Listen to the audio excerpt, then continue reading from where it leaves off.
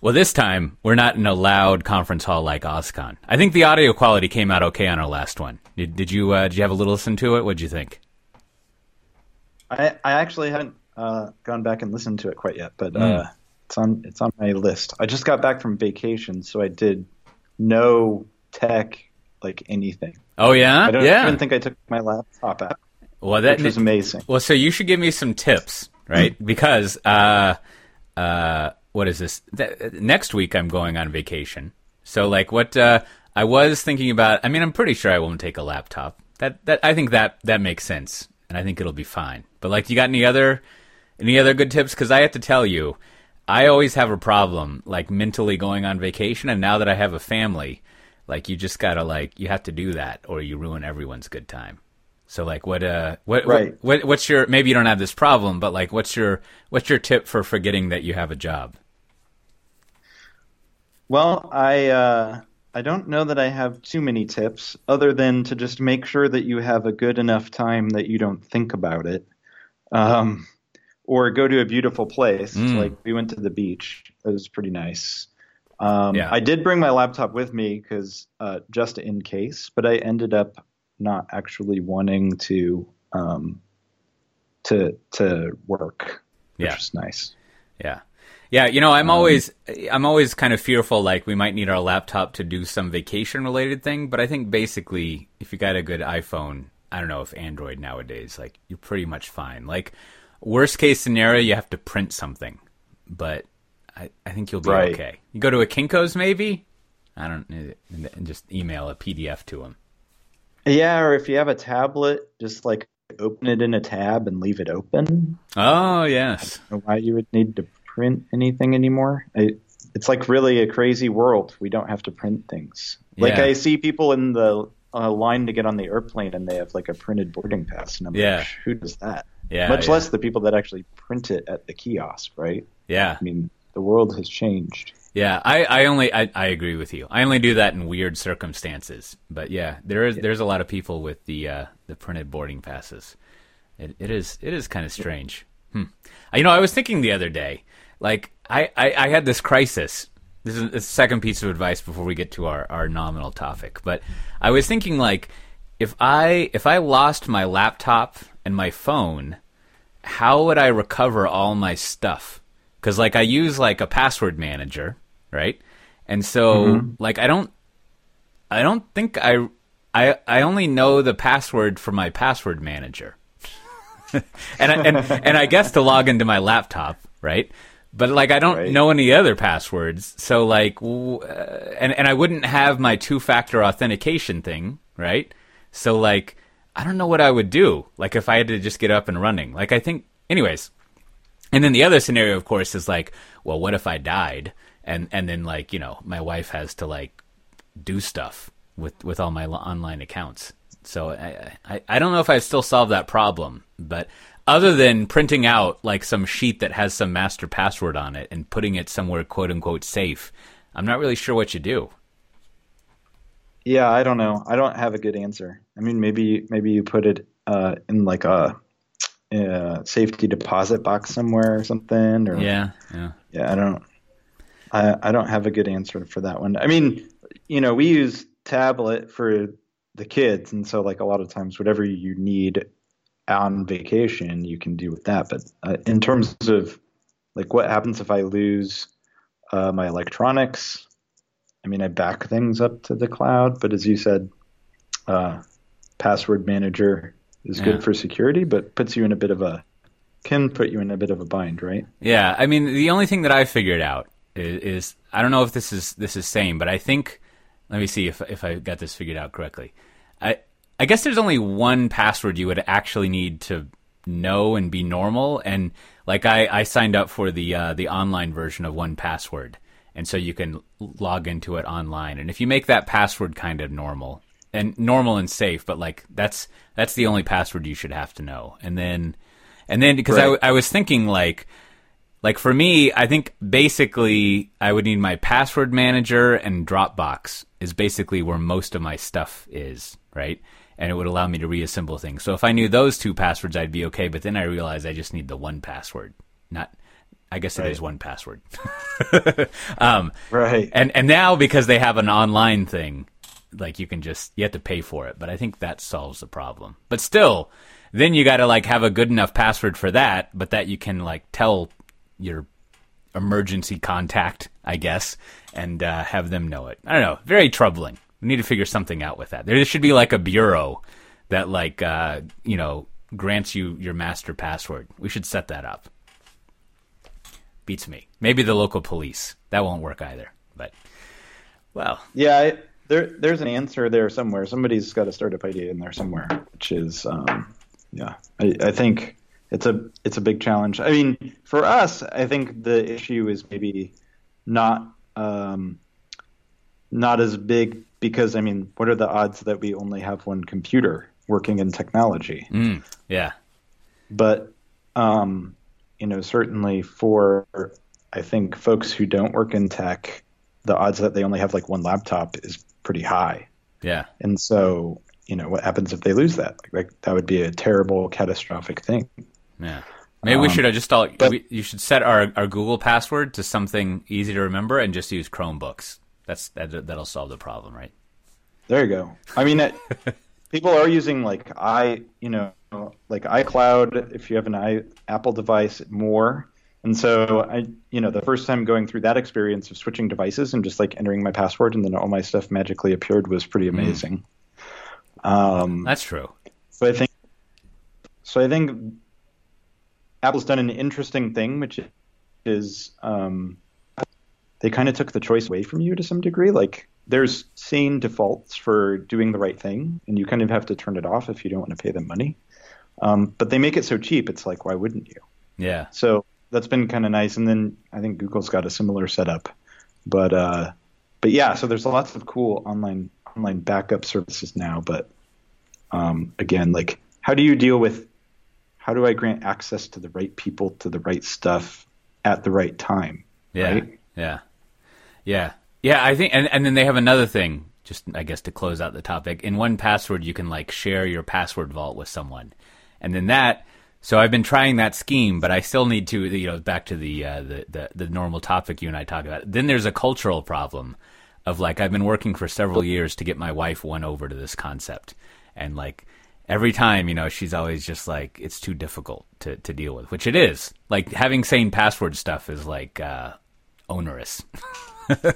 And yeah. so and then there's the problem of like me trusting her with access if I don't think she has good enough password hygiene, right? And because of that, so like it's this weird game of chicken where we've got to like synchronize the risks of me being my own island of password and then waiting for her to be okay with like more difficult password stuff. Like I don't think I've even like tried to get her to sign up for 2FA stuff because that seems like, that's even so annoying. Like nowadays I use like Authy for a lot of that, and then like I always need to have a password from my password manager with it or whatever, which just seems ridiculous. But I don't know what else to do.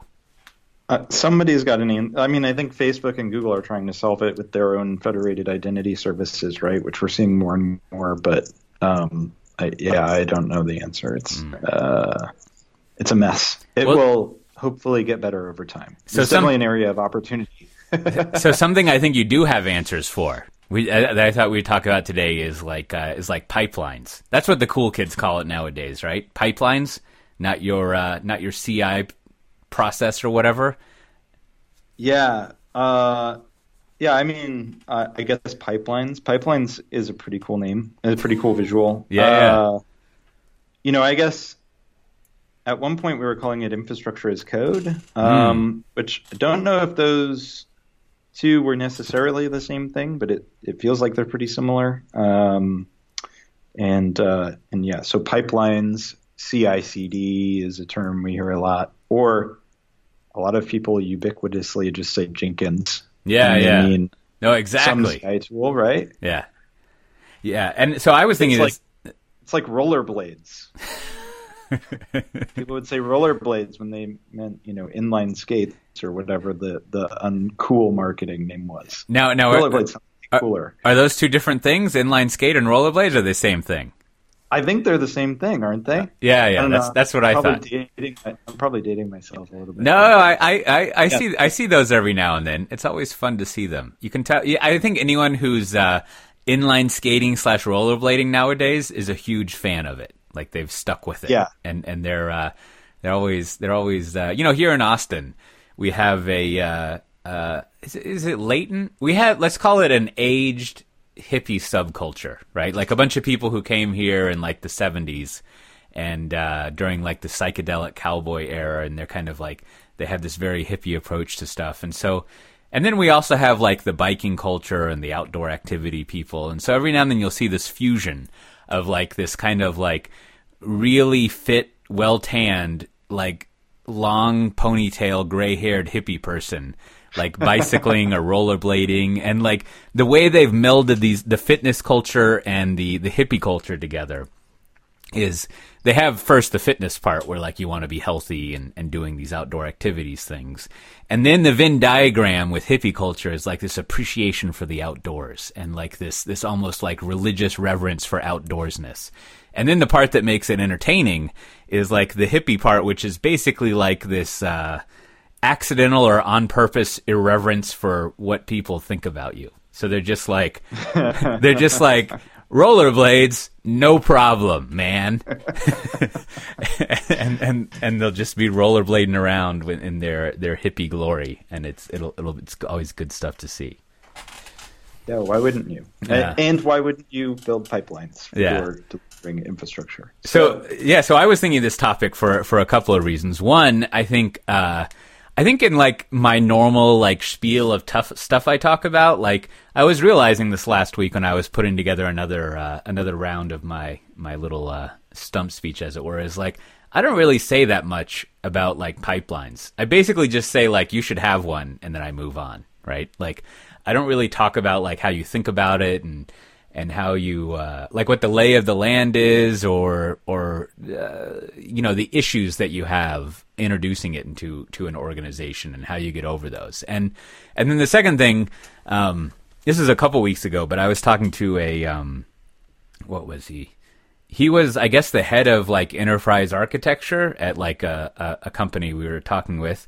And we had this interesting side conversation during a break in our series of meetings about like what do you do for governance in like this cloud native-y, whatever DevOpsy way of existing? And he didn't actually use the word governance. He was very jokey and shrewd about it, but he was like, you have like policies you want to enforce that you need to, and like things that you want to make sure happens, like what enterprise architects are supposed to do.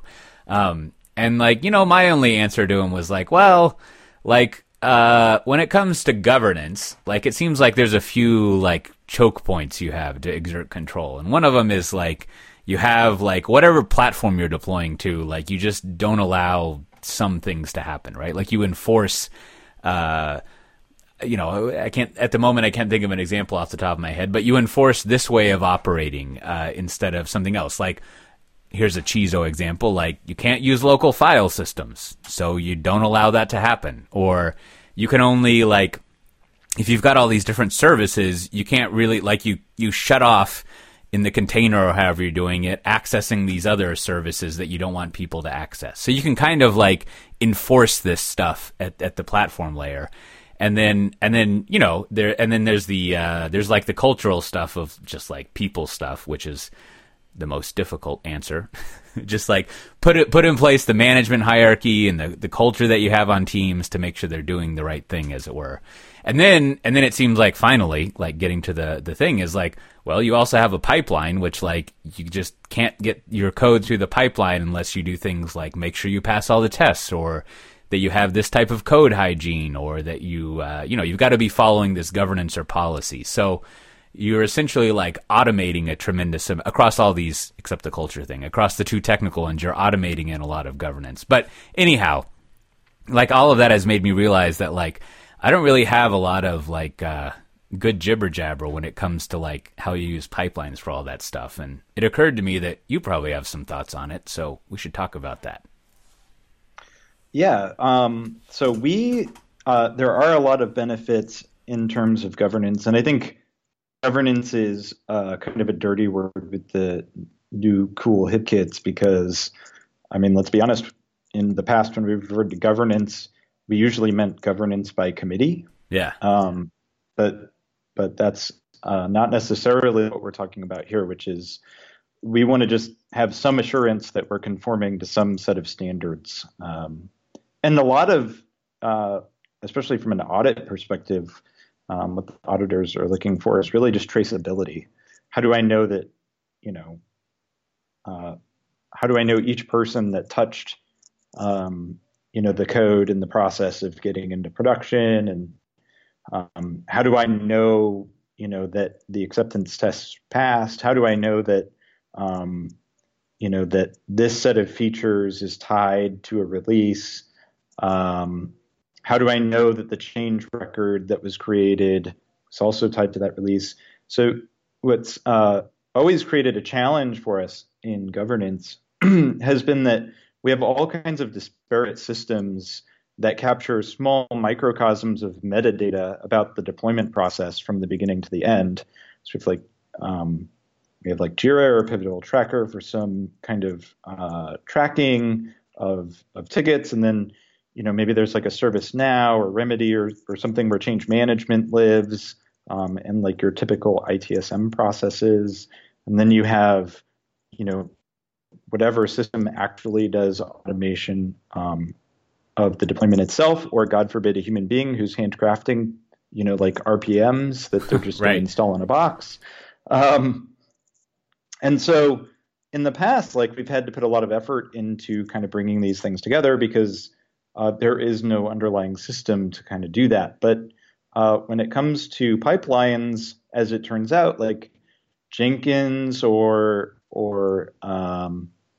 GoCD or Concourse, these tools are or can be that common thread that ties all of these things together, so that when I do commit something to GitHub, I have traceability of what that change was and who did it, and then that triggers through the CI system the next step in the process. And it enforces a few things to be done very predictably and consistently, which is an auditor's dream, which is that the flow is always the same from commit through the testing environments and to production. And then you also know the different pieces of data that the deployment pipeline or workflow sees to know that it's okay to go on to the next step. And so you really end up in this place where you're producing all of these really fantastic artifacts out of these disparate systems and tying them together in potentially one place and being able to hand that to somebody who's over auditing or governance and be able to say, hey, look at what we have here. This is true traceability end to end, true accountability end to end. And it really gives you a much more transparent and responsible view than you've ever had before, but also a view that's more dynamic to change.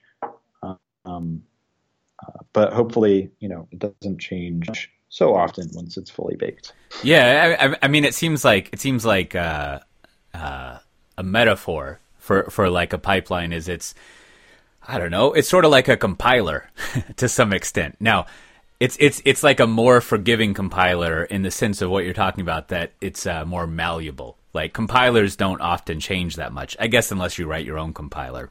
But, a compiler is very, you would hope, very deterministic, right? It's just like, these are the hundreds of rules that must be followed in order for this code to run. And so now you pass all those rules, I can convert your code into something that's executable. And, I guess people would I just have to imagine that a pipeline, I guess you could make it like pretty much deterministic, but I think that might be trading a little too much. Like you want to be able to go in there and change things around. And I don't know, it just seems like too complicated of a problem to be like exactly like a compiler. But it does get to that thing that you hear a lot, like in reference to, I think like a pipeline is like, it's a type of trust building that you have. Like you put a lot of trust into the pipeline that it's verifying that this code is good and that it's a good idea to deploy it, essentially. So you can, and that's where you can start having it essentially gate a release that you have, and it gets back again, as we were talking about earlier, to like that's a form of governance that you can use to enforce it. And so as you were alluding to at the beginning, like, yeah, I think another good place to start is like to put it in a intentionally ignorant, snarky way. Like, so doesn't Jenkins just do all of that? like where? Because Jenkins is like, I feel like it's the well, it used to be called Hudson before our friends at Oracle decided to encourage a fork of it. But like that seems like it was kind of like the first major. Like it was the critical thing historically that kicked off a lot of continuous integration as being standardized and accessible from everyone. And so like it'd be interesting to know, like in your opinion, like how much does it do or not do? Like does it solve all your problems or not? Or how does it fit into the grand scheme of putting all this into practice? Yeah, so I think of CI systems as a bit of like workflow orchestration, basically. So it really ties together different components. The CI system itself doesn't really determine whether something is green or red. It uses other pieces of data provided by other systems to determine if things are green or red. And so I think, that part of it is important in knowing kind of what the tool does. So the tool really just gives you an ability to create like steps and flows. And those steps can be executed in parallel or in series. You can flow things from one step to another. And you have this somewhat logical progression or stepping through or a recipe, so to speak, of how to take something into production. And so a lot of the work is actually in the things that your CI pipeline is talking to and using. Concourse might call them resources, but this idea of like, I'll get one of my recent examples that I think about a lot is security. So there's a lot of great tools coming out of this security space that allow you to do like automated scanning for license types or automated scanning for vulnerabilities as your code passes through its pipeline. And as we've tried to take the tools we have traditionally been using and plug them into that pipeline, in some cases we can do that. But what challenges arise that come to light very quickly is we all of a sudden realize that a lot of the human work that we were doing was somebody looking through the results of these scans and determining, whether the reds and yellows actually were red and yellow. Right. And, how useful the error message was to actually go do a thing. Yeah. So, I think that's always a, I don't know, as you're exiting the trough of disillusionment of any technology cycle, and I find people don't like admit this as much as they should, but like there's always this moment when you have to be like, oh, at one point the way we solved this problem was pretty awesome, but now it's pretty shitty. Right? Like, and I remember you would see this in systems management a lot, right? I forget all the phrases for it. It's been so long, but they would be just like alert fatigue or whatever. And it was essentially like, yeah, everything's always yellow or red, but only like 1% of that really matters. Right. And like, which means that your stuff is pretty shitty, right? Like you have it for whatever reason, like not, doing any blame, but like the previous generation of how you're solving the problem is no longer as good as it should be. And, to your point, like a lot of what I think we do in nowadays in our, I don't know what to call it anymore, our DevOpsy kind of world is basically like, oh, we have better ways of solving that problem now, so you don't do the shitty way anymore. Yeah, so we have better tools, and we have, I think, a trend that we see in the modern tool sets is that they're more API driven, so you can do more things through calling APIs than you could do previously. You would have to do, a lot more GUI work, which GUIs are still important because they sell software, but they're mostly important for that reason at this point. And then the other piece is that more and more we're seeing output from the tools be able to be digested by automation and software, and it being built in such a way that is the intent. Intent isn't that a human would read the output, but the intent is that you would have a script or a program or a pipeline read that output and do something useful with it. And so you see a lot more programs outputting their results in JSON or even in XML if it's a little bit more dated, or we've seen this like trend towards a YAML, like everything's a YAML file is kind of the joke. And so, it's been this interesting transition where we're seeing a lot of folks who've been in established fields like security and enterprise monitoring and other places for a long time start to feel their own disruption as this DevOps movement kind of yearns for very repeatable, predictable processes that can be codified. And so that's a lot of the big challenge when you're building these pipelines, especially long, big, complex pipelines that deploy things like platforms. So you have a lot of moving parts, a lot of moving pieces, and many of them in some cases are built by different vendors and weren't necessarily intended to interoperate or be automated. And so in some cases, you're building your own automation shim around a thing in order for you to be able to put it in the pipeline, which is basically where the work is. It's that, and then things like, should I automatically move on to the next step or not?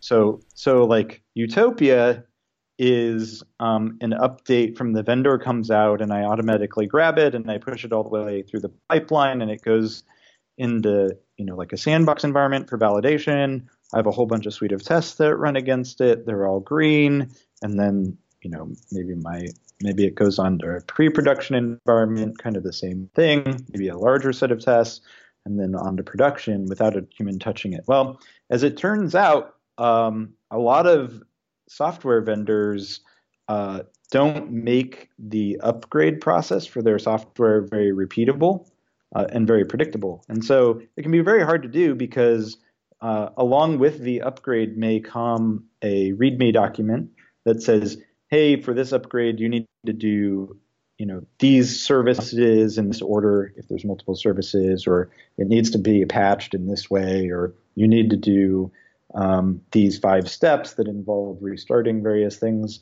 And so forcing yourself through the process of developing the pipeline does a few things. One is it really highlights that pain and brings it forward, which is great for going and collaborating with your vendors on how to make those processes better, more friendly, and easier to automate. And then, it also helps you understand where people were applying manual effort that is easy to not realize because it's just part of the daily routine. And it's very easy to kind of get in this process of doing the same 5 things over and over again, not realizing that actually you're spending quite a lot of human effort doing something that should be automated away. And so I think it's a very useful exercise. We ended up building pipelines around Cloud Foundry because with the number of people we had on the platform engineering team, it was the only way that we could do it. We just saw the amount of overhead to do a manual deployment, and considering the number of environments we were needing to manage, it just wasn't going to be possible to deal with that level of scale with human beings. And so it was basically our only option. Our back was against the wall. But we got all kinds of additional benefits out of going through that work, which is not only were we able to scale, when it came to auditability, it put us in a much better place in terms of talking to the audit and risk folks. It gives us a lot of opportunity to inject security checks as we make those more sophisticated and advanced. And it allows us to think about new features, functions, and capabilities that we're adding around the platform in a different way. And one of the first questions that we asked is now is how easy is this to automate? How easy is it for us to codify our configurations? And how easy is it for us to codify our infrastructure deployment to support this service? Yeah, there's well, among many interesting things you're just saying, there's one that I don't know, reoccurs over and over again in all this stuff, which is well, to put it in this thing is like if you want your code to be in a pipeline, it needs to be pipelinable.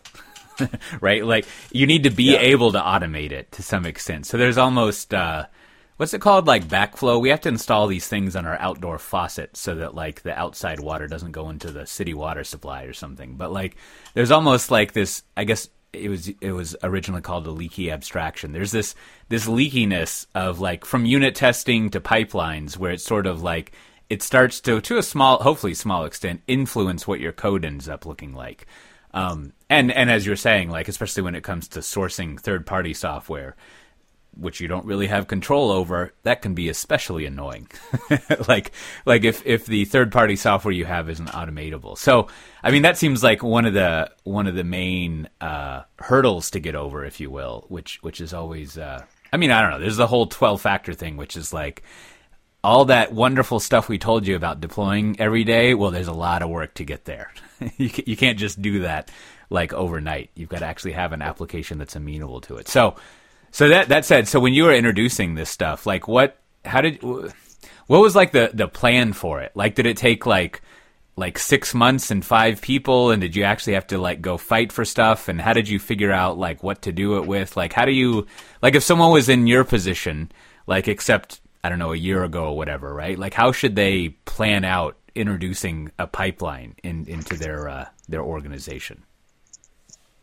Yeah, so I think we started about 2 years ago, and it was when Concourse was really new, but we were pretty comfortable with Bosch.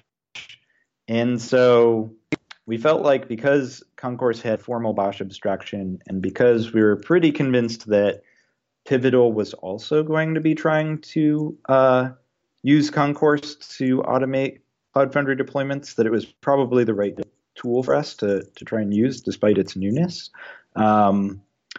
And we just tried to spike out a couple small tests of doing some pieces of the pipeline, not doing necessarily the whole thing, and basically convinced ourselves that there was enough substance there for us to feel comfortable that we could eventually get to an end-to-end deployment model. And so for us, a lot of it was about starting small and then slowly making it more complex.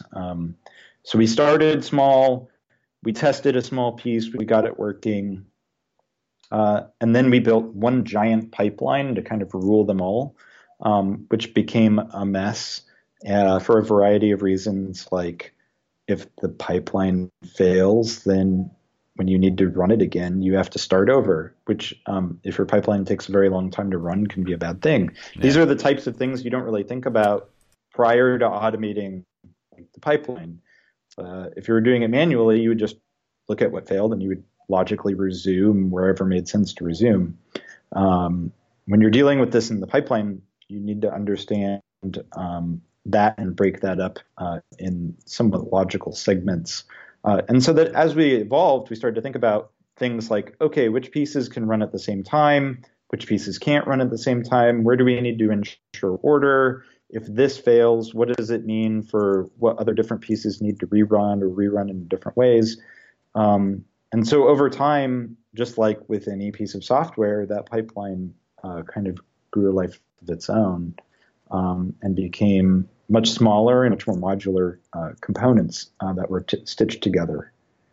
And so as far as advice for where to start, one thing I would say is like don't spend too much time on the tool, because I think the process matters more than the tool. I do think tools like Travis and tools like Concourse are great in that it's really easy to codify your pipelines. I mean, if we believe that configs should be coded, and our infrastructure deployments should be codified and version controlled, then like why wouldn't our pipelines be codified and version controlled? Jenkins also has something now called the Jenkins file, which allows you to codify your pipelines, and they're written in Groovy. So again, like I would say codifying the pipeline is probably important, but beyond that, tool selection, they kind of all do mostly the same thing. Obviously, like different people like different UIs. If you're working heavily with Bosch, some of the Pivotal abstractions are really nice. The resources for PivNet to pull down updates is really nice. So there may be small features that push you one direction or the other, but don't spend 3 months trying to figure out which pipeline tool to use. Pick one and go like test something out, right? Yeah, I'm not that much of an expert in this area, but I was I guess embarrassingly for being a Pivotal person, finally figuring out what Concourse does and how it works. And to your point, like my theory, and adjoining to what you're saying about not getting too tool obsessed, is most all of these tools, they basically are like orchestration and workflow, right? Like they don't have any magic. They just know how to execute a series of things and like tell you if it worked or not. And I mean, I'm sure there's like branches of decisions and stuff, or maybe not, but it's just like, I'm just going to execute all the stuff, but you have to bring your own brains, so to speak, right? Like I don't know what you want to do. Yeah. I just know how to do this one build thing. And so I'd tell them if I'm wrong, but I would theorize that the variation in tools is more about some subtle philosophy about how you accomplish that task. And I should go back and like look at how Jenkins does this and some other things. But in looking through the Concourse stuff, like it has, as I guess you would expect from a bunch of Pivotal people working on it, like it has this very almost 12 factory way of thinking where there's a lot of configuration injected.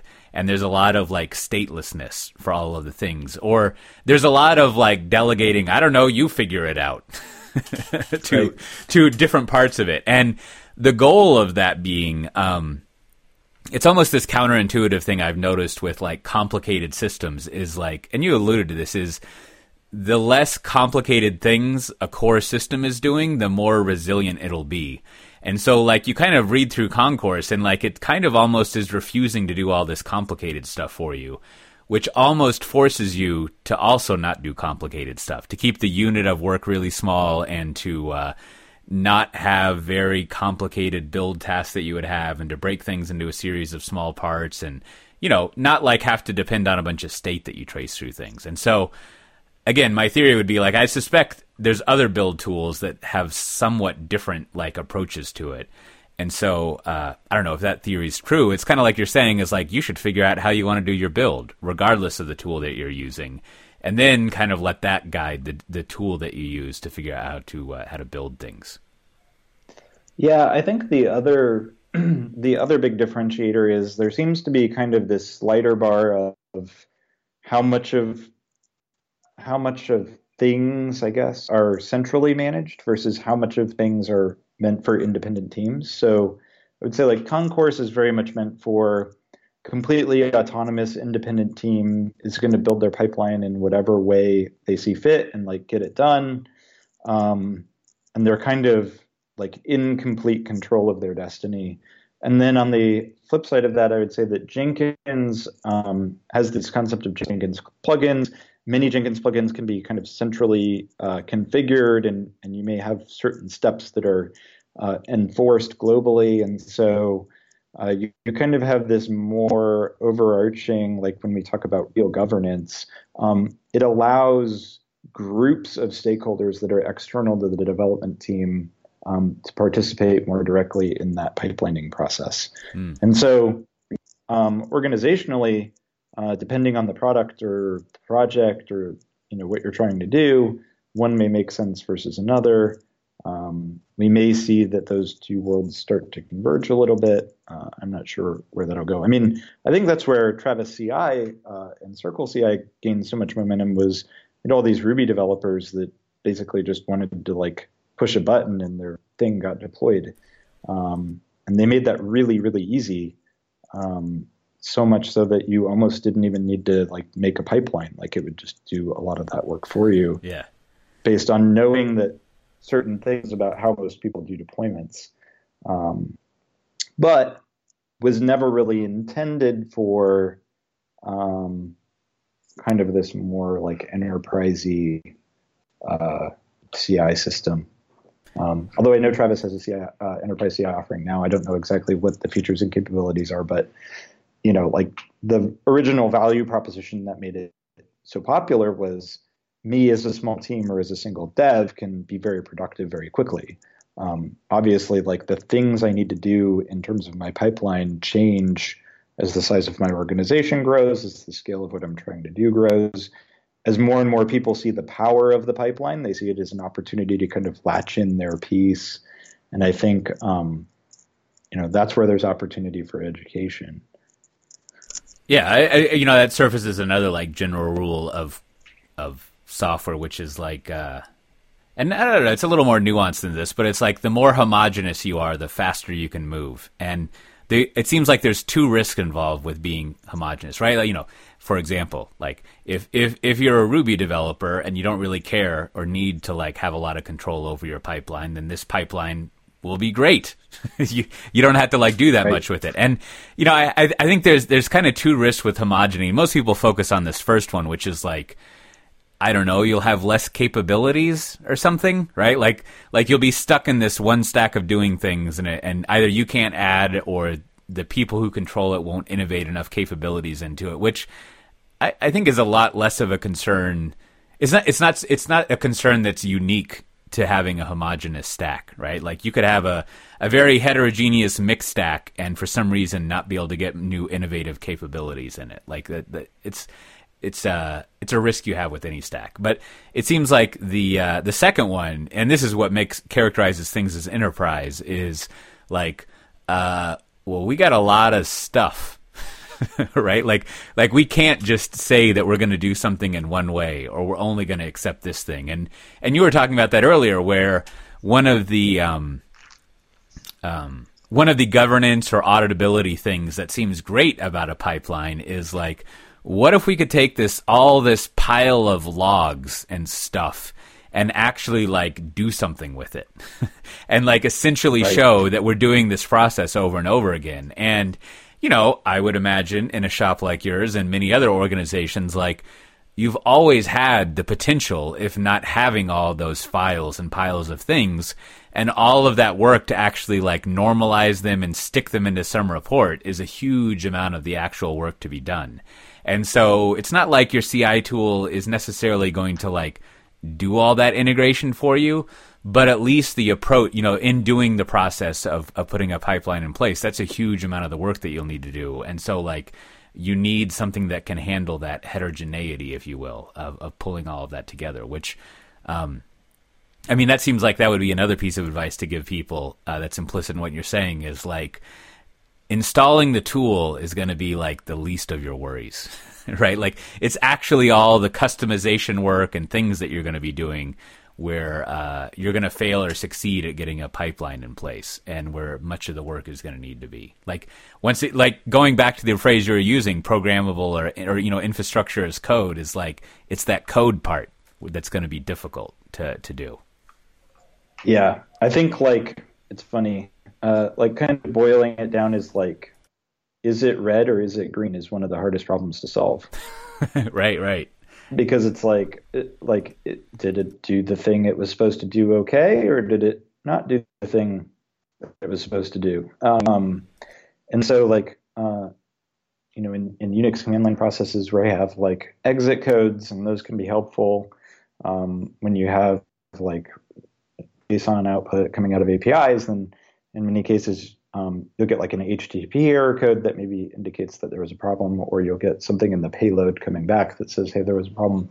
Those things can be easier when you're dealing, when you run into challenges is when you're dealing with tools that seem like they do those things, but actually don't conform to like the way you would expect them to work.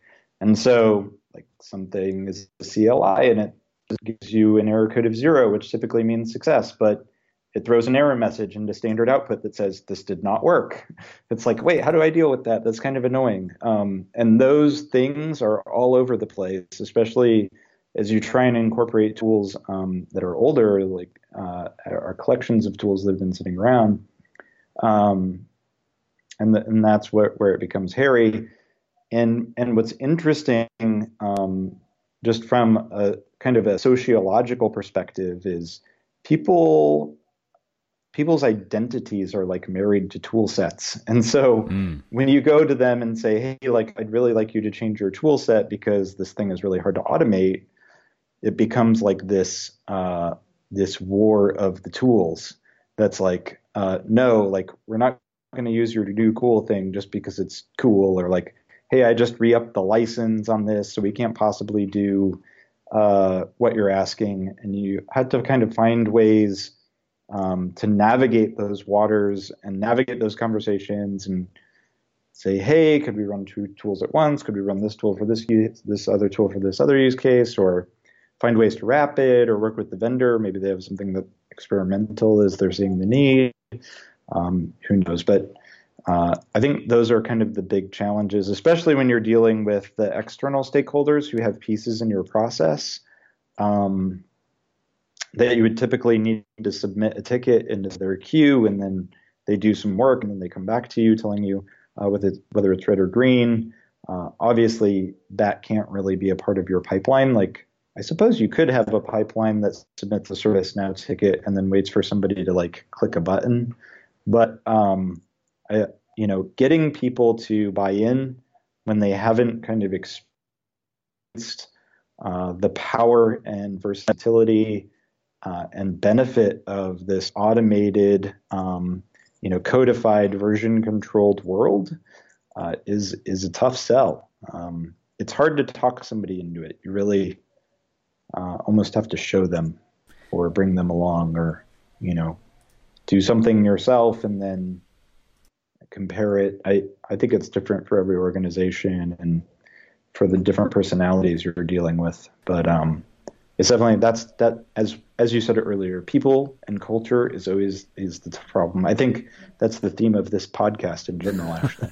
Yeah, well, I think from the beginning of computer history, it's always been about the human computer interaction and how those two things work together, right? Like that's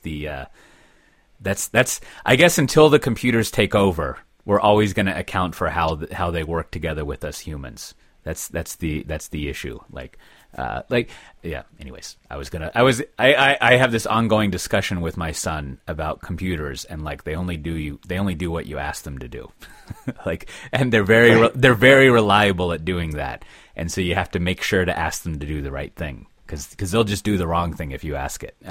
But to that end, I mean, so the last area here, I was curious to get your thoughts on is like I don't know what you would call it, the sort of staffing and organizational thing when it comes to your pipeline, and to float out another theory, and this is all just based on kind of like I don't know, intuiting kind of in a theoretic way. Like, tell me if I'm wrong, but it seems like the goal of a pipeline would basically be to like standardize, if not centralize, on how you do your pipeline stuff. Like, I would assume that the more variation you have in pipelines, like the worse it is and the more you're harming yourself, versus like, maybe not like using this phrase metaphorically, maybe you don't physically have only one pipeline. I mean, that would make a lot of sense, but you have like, we have one thing that we used for pipelines and one set of ways of doing it, so that we don't have like 5 different ways of doing your pipeline in this organization. But I don't know, like what's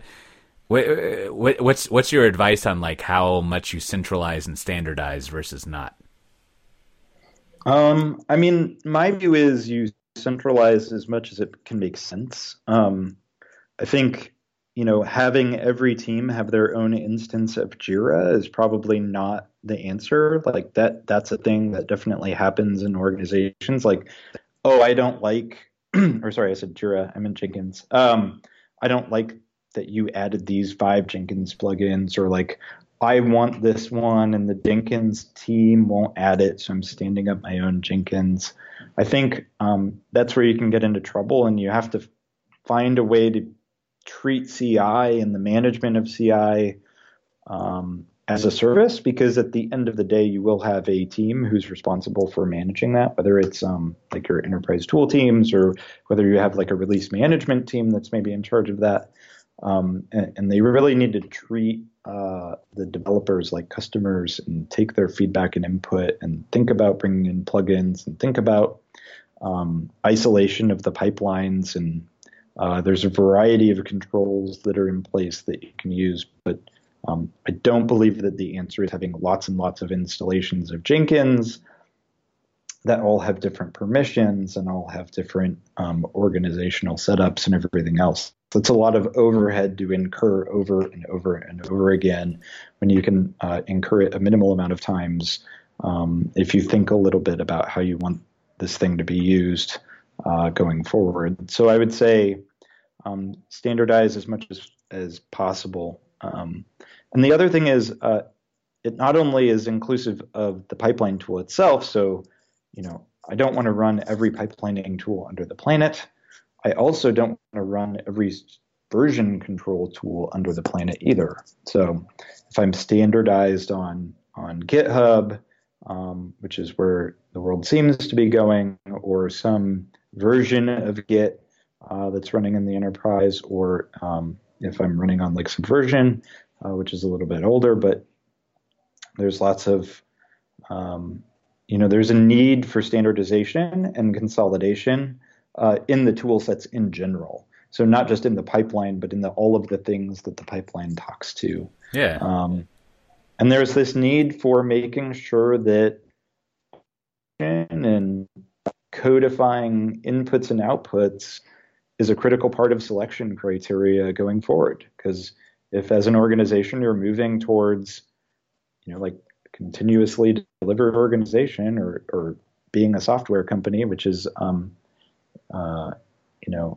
almost cliche at this point, but everybody's trying to be a software company, and software company wants these processes that are part of continuous integration delivery to be able to be fully automated. And so if you have silos of teams who are not brought into this process, there needs to be a lot of education, a lot of work to help them see the value to the business in getting pipelines and automation out there, so that criteria becomes part of the, especially with vended or even open source tools, part of that process. Like the tool itself needs to be open in the sense that I can build automation on top of it or around it to digest outputs and to submit inputs, which means I probably need really good APIs, and I need outputs that can be codified.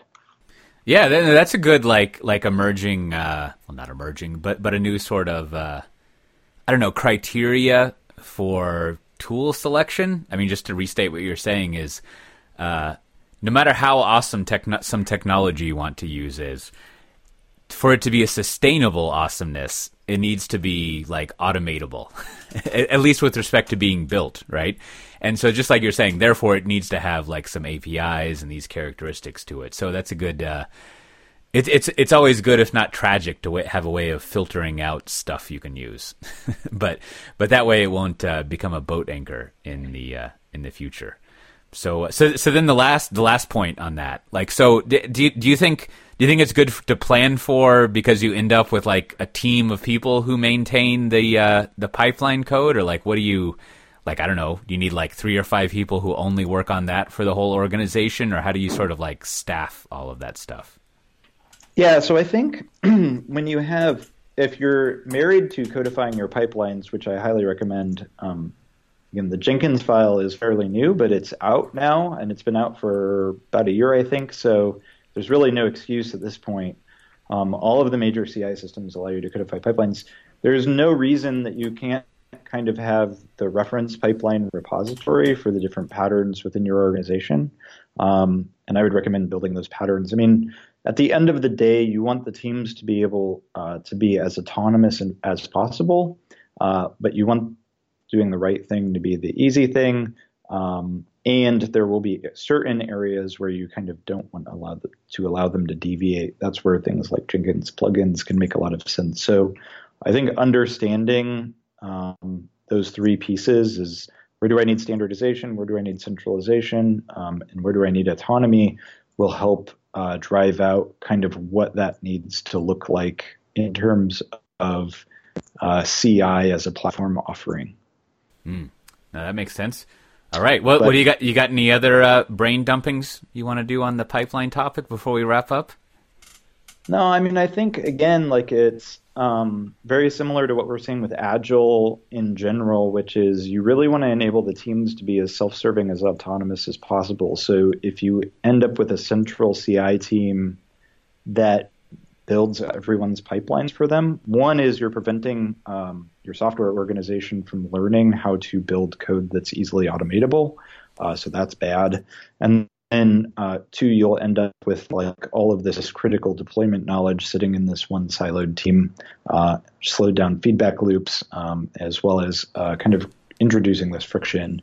So the goal should be to kind of distribute out into the individual teams as much of the capabilities are possible, but where you need centralization, be thoughtful about it, and make sure it's well planned.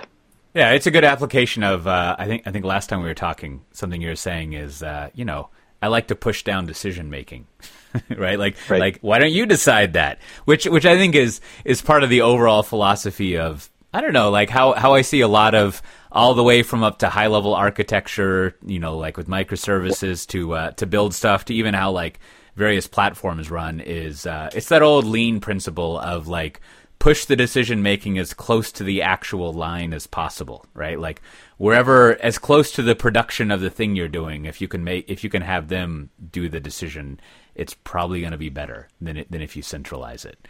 Which I think, right. That goes back to what we were talking about earlier, where when you look at what most pipeline tools do, they just orchestrate you doing something.